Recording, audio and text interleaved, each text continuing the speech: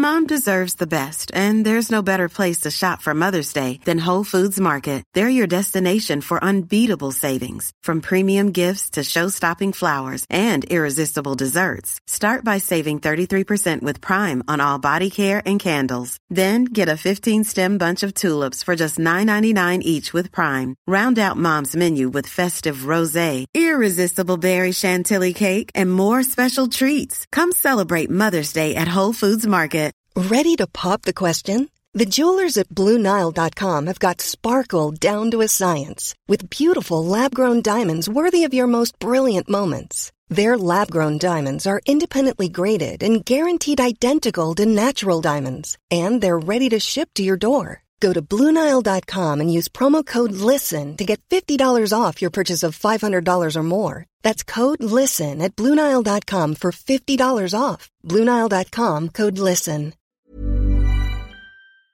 Hello, Stig here. Something special for you today as we're giving you an edition of a new daily podcast from The Times called Stories of Our Times, which is hosted by Manveen Rana and David Aronovich. It features one story a day and comes out every day. And this episode actually features me, of all people. I caught up with David to talk about the 3 books I'd suggest people read during the current lockdown. I do hope you enjoy it, and if you do, don't forget to subscribe.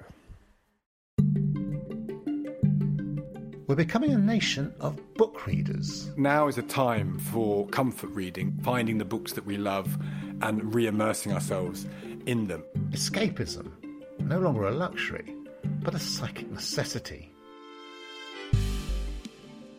If the world around us is painfully overfamiliar because we're seeing the same patch of sky and the same walls every day, I think the virtue of reading is to transport us into a sort of a new world entirely. You're listening to Stories of Our Times. I'm David Aronovich. Today, what to read in lockdown. We wander the virtual corridors of the Times, Sunday Times and the TLS for answers.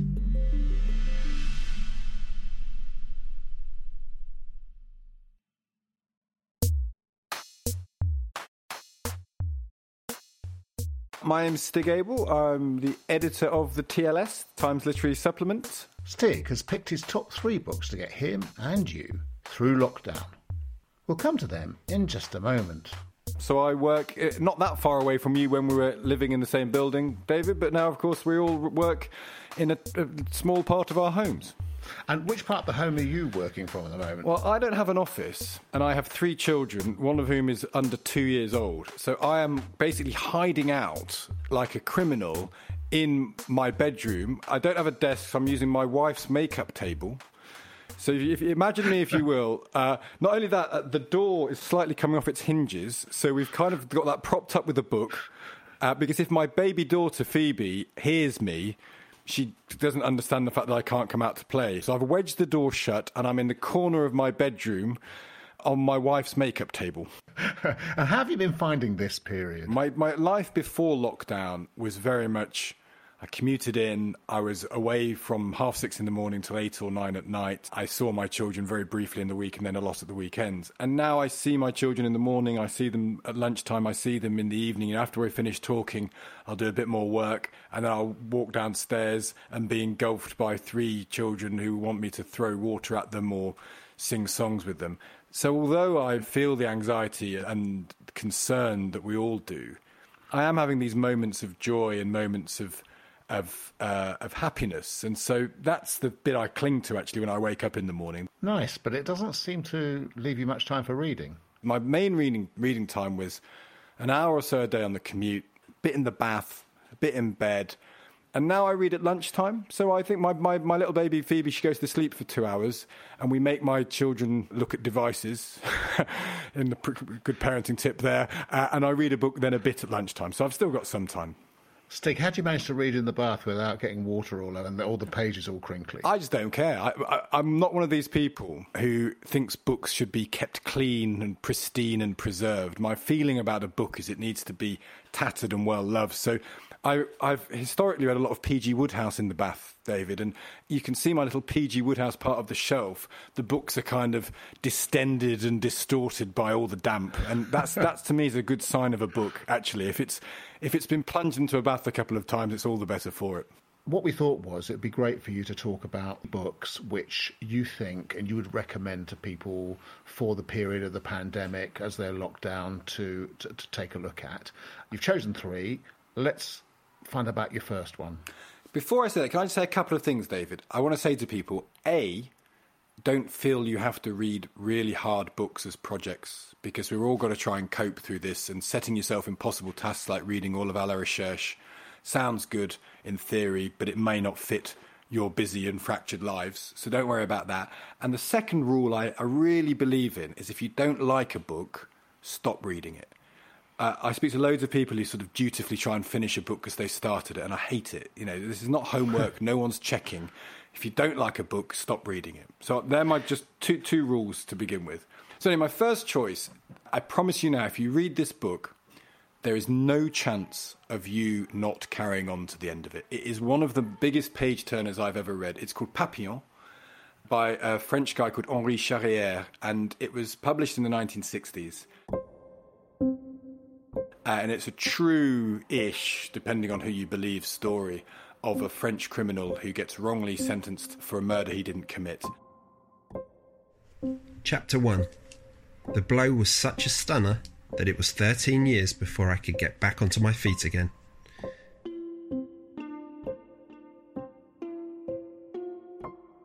It was not the usual kind of blow either, and they clubbed together to let me have it. This was the 26th of October 1931.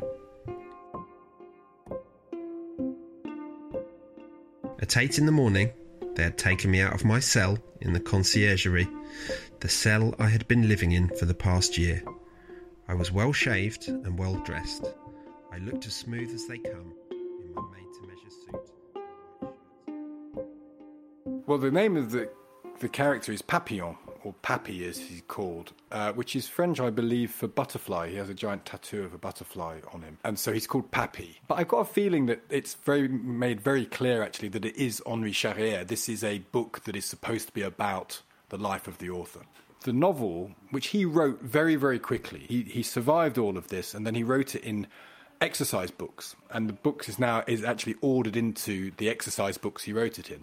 The story from the murder through his various escapades, going into prison in French Guiana, being sentenced to various islands, escaping, having this amazing marine escape on a small boat, and he ends up in Venezuela at parts, and then he gets recaptured and brought back, and there's moments in solitary confinement, and it is the most rip-roaring adventure. This is one of the great prison books of all time. It's also about how your mind is stronger than your body, how physical restriction can never fully constrain you. And, you know, he has moments where for a year, he's in solitary confinement, pacing his way around a room the size of, 6 feet by 8 feet. Even smaller than your bedroom.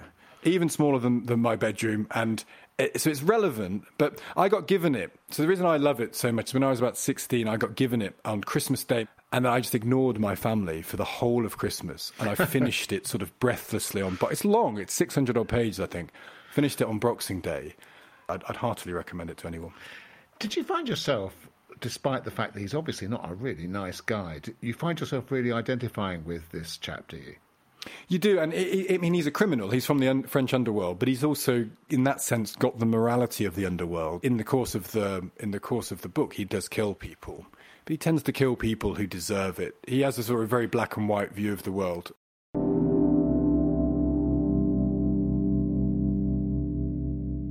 We're living through a time of lockdown, and you've chosen a book about a guy who spends quite a lot of time trying to escape and actually escaping.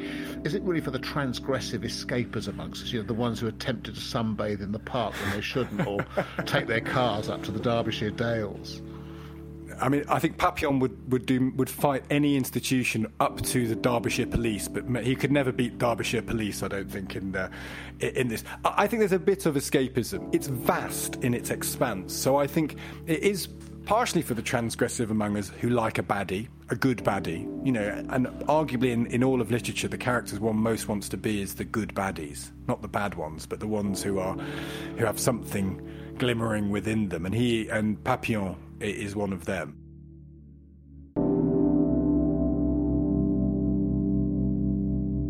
It's an escapist book about escaping.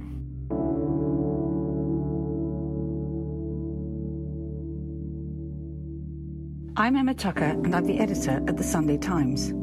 I'm currently in lockdown in South London. The book that I'd recommend to read in lockdown is Love in the Time of Cholera by Gabriel Garcia Marquez. I first read this novel when it came out in 1985, and I've read it many times since.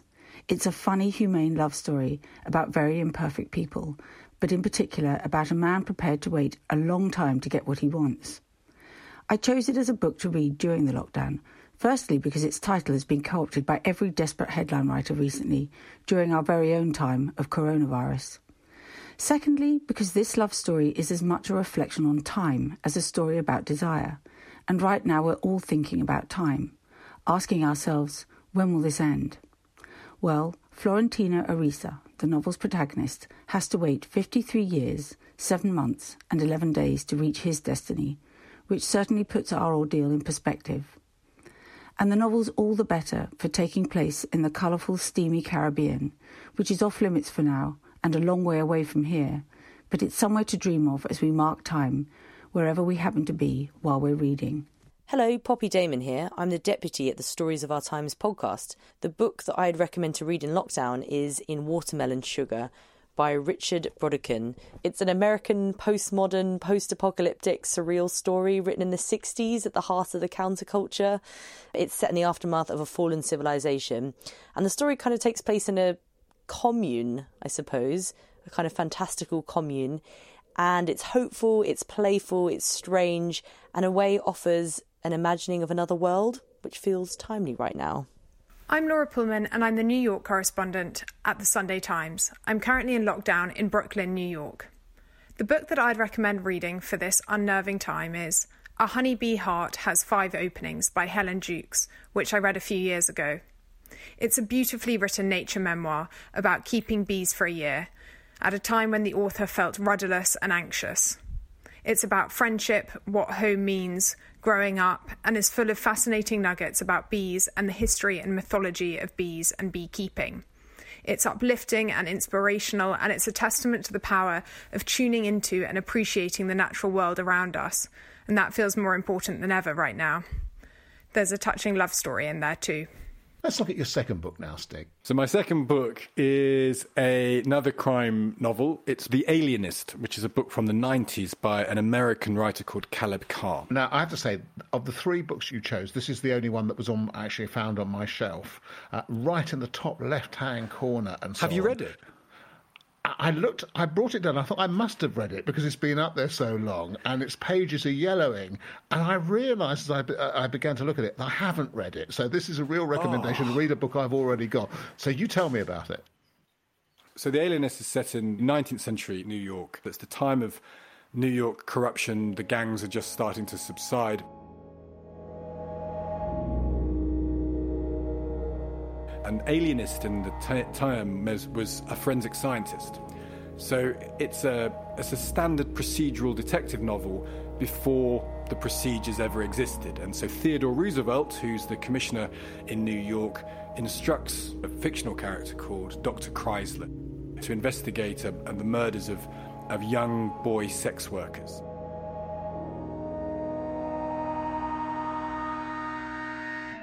Chapter 1. January 8th, 1919. Theodore is in the ground. The words as I write them make as little sense as did the sight of his coffin descending into a patch of sandy soil near Sagamore Hill, the place he loved more than any on earth.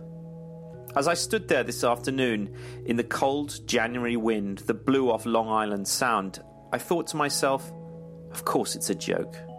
Of course, he'll burst the lid open, blind us all with that ridiculous grin, and split our ears with a high-pitched bark of laughter.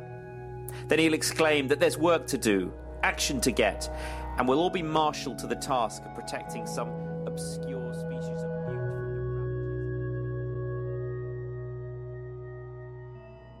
I think historical fiction appeals to me, A, because of the immersion in another world, but B, that feeling of learning something about a world that is both similar and different, I think really encourages me. There's a There's a great quote by the historian Trevelyan. He talks about the poetry of history, which is just that feeling that where you're walking, people before you have traced the same steps, and the life is both the same and different to yours. And I find that very much with historical fiction. I think you should read this, David. I'm very tempted to, I say, having discovered it, and because it has a well-worn look without actually having been read. It's most peculiar. My name is Asya Fuchs, and I am a producer on Stories of Our Times. I live in Bethnal Green in East London, and the book I would recommend to read in lockdown is any book by Alice Munro, really.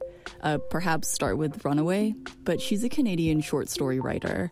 She's been called the Chekhov of Canada, and her stories are just so quietly devastating. You know, it'll be about like a woman who takes a train from one side of Canada to the other, and you'll kind of be like, what the hell happened in this story? But at the same time, your whole world will have somehow shifted. And that is why I love her stories so much. My name is Tony Gallagher, and I'm the deputy editor of The Times.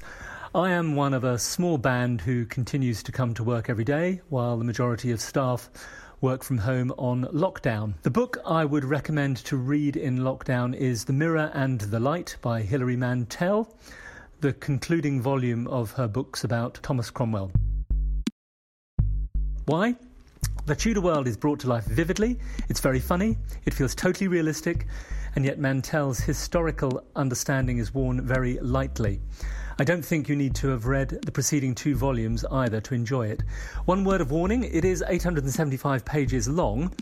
As Robbie Millen, the literary editor here, pointed out, if you read 18 pages per night, you'll have finished reading it in 48 days, the precise length of time Cromwell spent in the Tower, visible from my window. I regret to say I'm managing barely 5 pages a night, so it will take me 175 days, and lockdown will surely be over by then, won't it? OK, Stig, now we've heard 2 of your 3 books, but before we come on to your 3rd book to read in lockdown, it's my turn. I'm hugely excited about this, David. Well, I was thinking about a book that had really quite a big effect on the way in which I looked at things. I read it when I was 24. It's a series of 4 books, actually. The Raj Quartet by a guy called Paul Scott. It was written over 10 years, from the mid-60s to the mid-70s. By the time I got to these books, he'd actually just won the Booker Prize for a book called Staying On, and then, very unfortunately, almost immediately afterwards, died of cancer. And The Jewel in the Crown, which is the first volume, is the beginning. It says it's the story of a rape and the people who were involved in it and the consequences that arose from it and the background against which it took place. And actually, of course, it is about the British in India at the very end of British rule in India and the way in which they interact with the people they rule. And it is an extraordinary series of books. It's 1,800 pages altogether in those. Oh, God. But actually, just like you, over one holiday, I sat down and read the lot. It was a holiday I took with 4 friends in Portugal. I hardly spoke to them. I read it, after dinner. I read it before dinner. I read it on the beach. Yeah. I read it when I should have been doing all kinds of other stuff. I couldn't stop reading it. And one of the reasons I thought was because, firstly, I really wanted to find out what was going to happen. So it really does have that kind of element in it. And second, I just found the characters, they were both sometimes awful, but always, never, ever anything less than human. And also they were actors, but also complete subjects of their time and place and of great kind of historical movements, which they imagined that they played a big role in, but actually they hardly did at all. How did the racial politics stand up, David? Because writing about the English and the Raj now would be a very different thing to when that book was written, I would imagine. It is, by and large, a story of English-British characters, but there are 1 or 2 significant Indian characters featuring in it. And I think you're not left in any doubt that the British were limited, sometimes well-intentioned, almost inevitably and always racist in their attitude towards the Indians. But it is at the end of the day, a very big book about British people in India rather than about Indian people in India. You can read it without feeling a kind of sense of shame or feeling out of place. I mean, funnily enough, the book that won the Booker Prize, the book that got me into this, was a much smaller book called Staying On, and it's about an elderly British couple who are marooned in India in a hill town after the British have left. And they are both impossible, and you feel irritated with them, and you also see why they love each other. And the end of that book was the first book that actually made me weep on the tube as I was reading the end of it. I just couldn't help it. I really felt odd, and I remember there was a young woman opposite who looked up and sort of gave me a kind of, a smile as if to say, yes, I've had this happen to me as well. But are you a crier, David? Are you a crier? I am hugely sentimental. When I read my kids Charlotte's Web, I couldn't quite get through to the end of it. What about you? It's a great book. I have this sort of ridiculous desire to suppress emotions. I do choke up. I tell you, the last time I choked up on a book, which I'm not sure is going to reflect well on me, but one of my favourite novels of all time is called Mr. Standfast. And it's a spy thrillery book, and it just talks about the First World War, the heroism and the sacrifice of the people trying to cling on. And there's a bit where one of the characters dies. I won't ruin it. I read that again relatively recently, and I quietly choked up. And then my wife came into the room, and I pretended not to. When you're ready to pop the question, the last thing you want to do is second-guess the ring. At BlueNile.com, you can design a one-of-a-kind ring with the ease and convenience of shopping online. Choose your diamond and setting. When you find the one, you'll get it delivered right to your door. Go to BlueNile.com and use promo code LISTEN to get $50 off your purchase of $500 or more. That's code LISTEN at BlueNile.com for $50 off your purchase. BlueNile.com, code LISTEN. Quality sleep is essential. That's why the Sleep Number Smart Bed is designed for your ever-evolving sleep needs. Need a bed that's firmer or softer on either side? Helps you sleep at a comfortable temperature? Sleep Number Smart Beds let you individualize your comfort, so you sleep better together. J.D. Power ranks Sleep Number number 1 in customer satisfaction with mattresses purchased in-store. And now save 40% on the Sleep Number Limited Edition Smart Bed for a limited time. For J.D. Power 2023 award information, visit jdpower.com/awards. Only at Sleep Number stores or sleepnumber.com. There's never been a faster or easier way to start your weight loss journey than with PlushCare. PlushCare accepts most insurance plans and gives you online access to board-certified physicians who can prescribe FDA-approved weight loss medications like Wegovy and Zepbound for those who qualify. Take charge of your health and speak with a board-certified physician about a weight loss plan that's right for you. Get started today at plushcare.com/weight loss. That's plushcare.com/weight loss. plushcare.com/weight loss.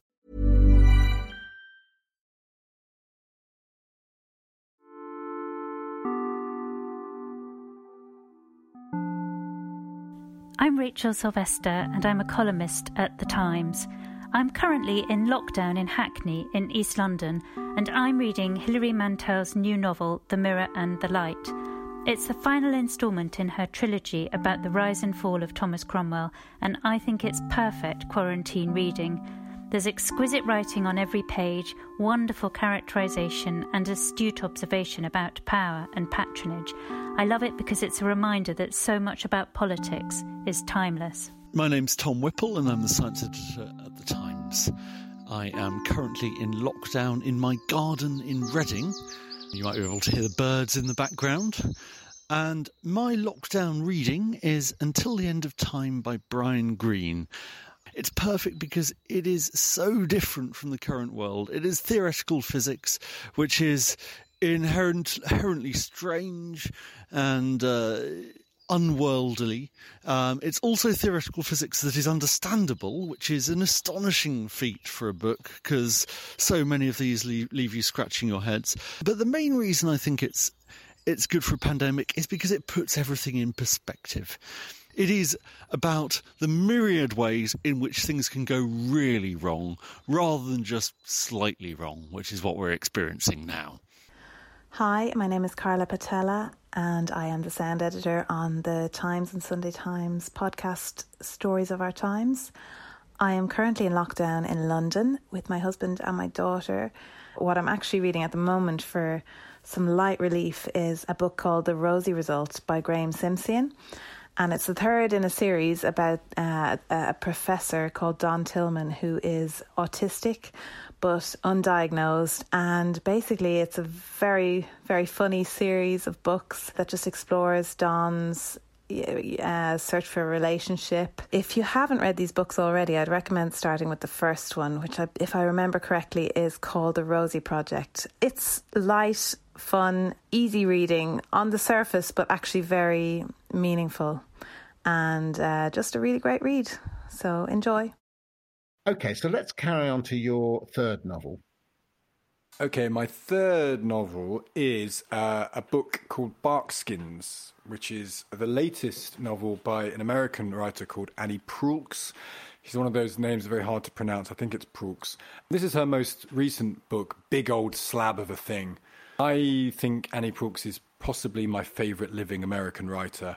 She's a wonderful person to sort of guide you through the hard scrabble world of America. So what's the story here?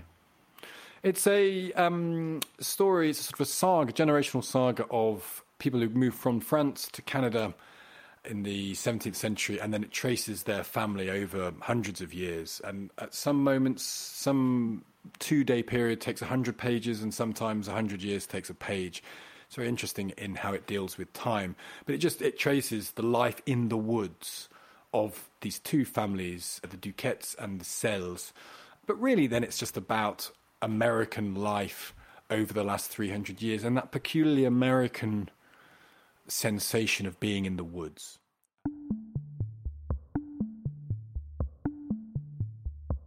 Chapter 1.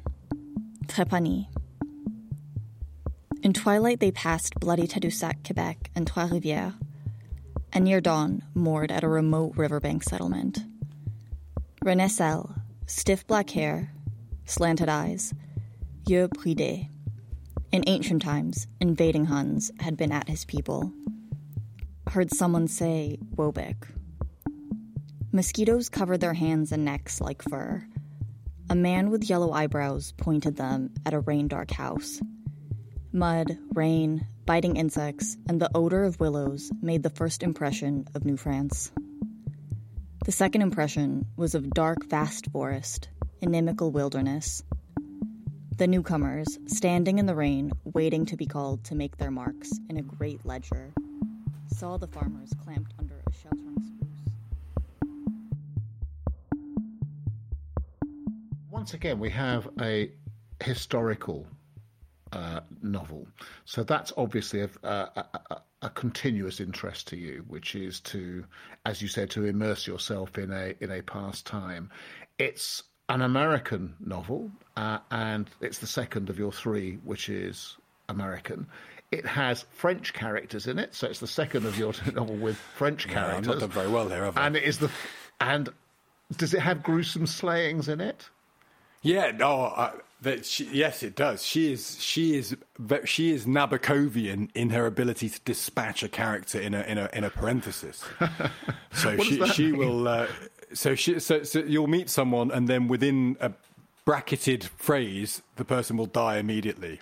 So they'll say, "Here's so and so," and the next day he was walking along, and a tree hit him in the head, and he died. And then that's the last you ever hear of them. So what she writes so beautifully about is about the sort of life and grim world of the American Midwest. Often this is set in Canada, but it's that sort of rural, hard-scrabble America where life is very often cheap and bitterly fought over. And I think the connection in all of these books is about, it doesn't necessarily have to be worlds of the past, but I think beautifully furnished worlds that are different to mine is ultimately what I'm looking for here. And again, if our horizons have been reduced to our front doors, if the world around us is painfully overfamiliar because we're seeing the same patch of sky and the same walls every day, I think the virtue of reading is to transport us into a sort of a new world entirely. And if that's done brilliantly, it doesn't have to be in the past. It doesn't have to be France or America, although I've obviously boringly chosen basically the same book over and over again. I didn't say boring. I don't think it's boring at all. No. But I actually just think it's about conveying you into another person's skin, you know, the great act of empathy. And maybe empathy is one thing we can do from our homes. You know, we're all experimenting with things we can do from our homes the same as we've done before. Actually, empathy is something we don't need to get out of our houses to do. Now, that's the three books, and they combine within them the familiar for comfort. They combine with escapism and the discovery of other worlds. This period has been so strange and so unique and has pushed people back on themselves and the people close to them that I could imagine some really wonderful writing coming out of this period. It's an interesting point, that. Actually, one of the things I've thought about, and we've had some letters on this in the TLS, is if you look at periods of plague, they haven't necessarily produced great literature that responds directly to it. And the examples are kind of obvious, but Chaucer never mentions the Black Death, more or less. Shakespeare lives through severe plagues which close the theatres in the way that our theatres are closed now. There's a bit of plague in Romeo and Juliet. Generally speaking, Shakespeare doesn't write about the plague. Maybe the distinction we should draw is that we might get some great writing. I really hope we don't get a lot of writing about what it's like to be locked down, because I'm not sure that would be that interesting.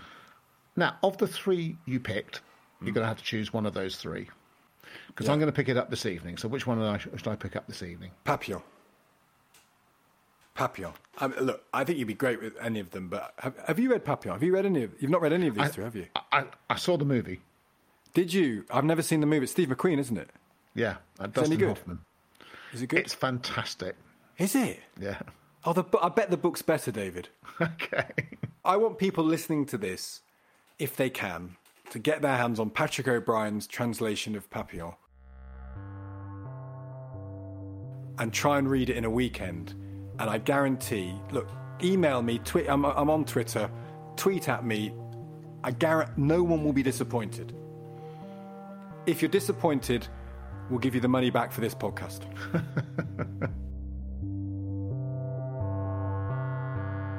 You've been listening to Stories of Our Times with me, David Aronovich, and my guest, Stig Abel, the editor of the Times Literary Supplement.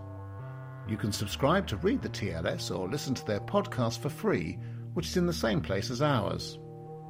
You also heard from Tony Gallagher, the deputy editor at the Times, Laura Pullman, the Sunday Times New York correspondent, Rachel Sylvester, a Times columnist, the Times science editor, Tom Whipple, Asya Fuchs, a producer on this show, Poppy Damon, this show's deputy executive producer, our sound mixer, Carla Patella, and Emma Tucker, the editor of the Sunday Times.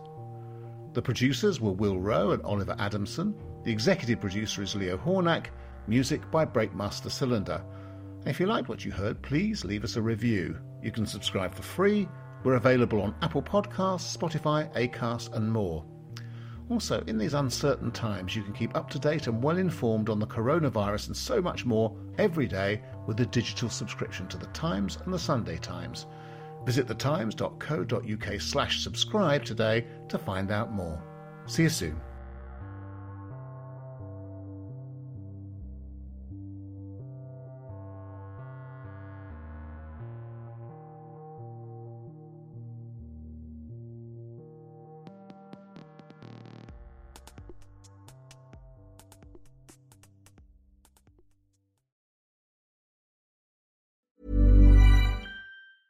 Normally, being a little extra might be a bit much, but not when it comes to healthcare. That's why United Healthcare's Health Protector Guard fixed indemnity insurance plans, underwritten by Golden Rule Insurance Company, supplement your primary plan so you manage out-of-pocket costs. Learn more at uh1.com. Hey, it's Paige DeSorbo from Giggly Squad. High quality fashion without the price tag. Say hello to Quince. I'm snagging high-end essentials like cozy cashmere sweaters, sleek leather jackets, fine jewelry, and so much more. With Quince being 50 to 80% less than similar brands. And they partner with factories that prioritize safe, ethical, and responsible manufacturing. I love that. Luxury quality within reach. Go to quince.com/style to get free shipping and 365-day returns on your next order. Quince.com/style.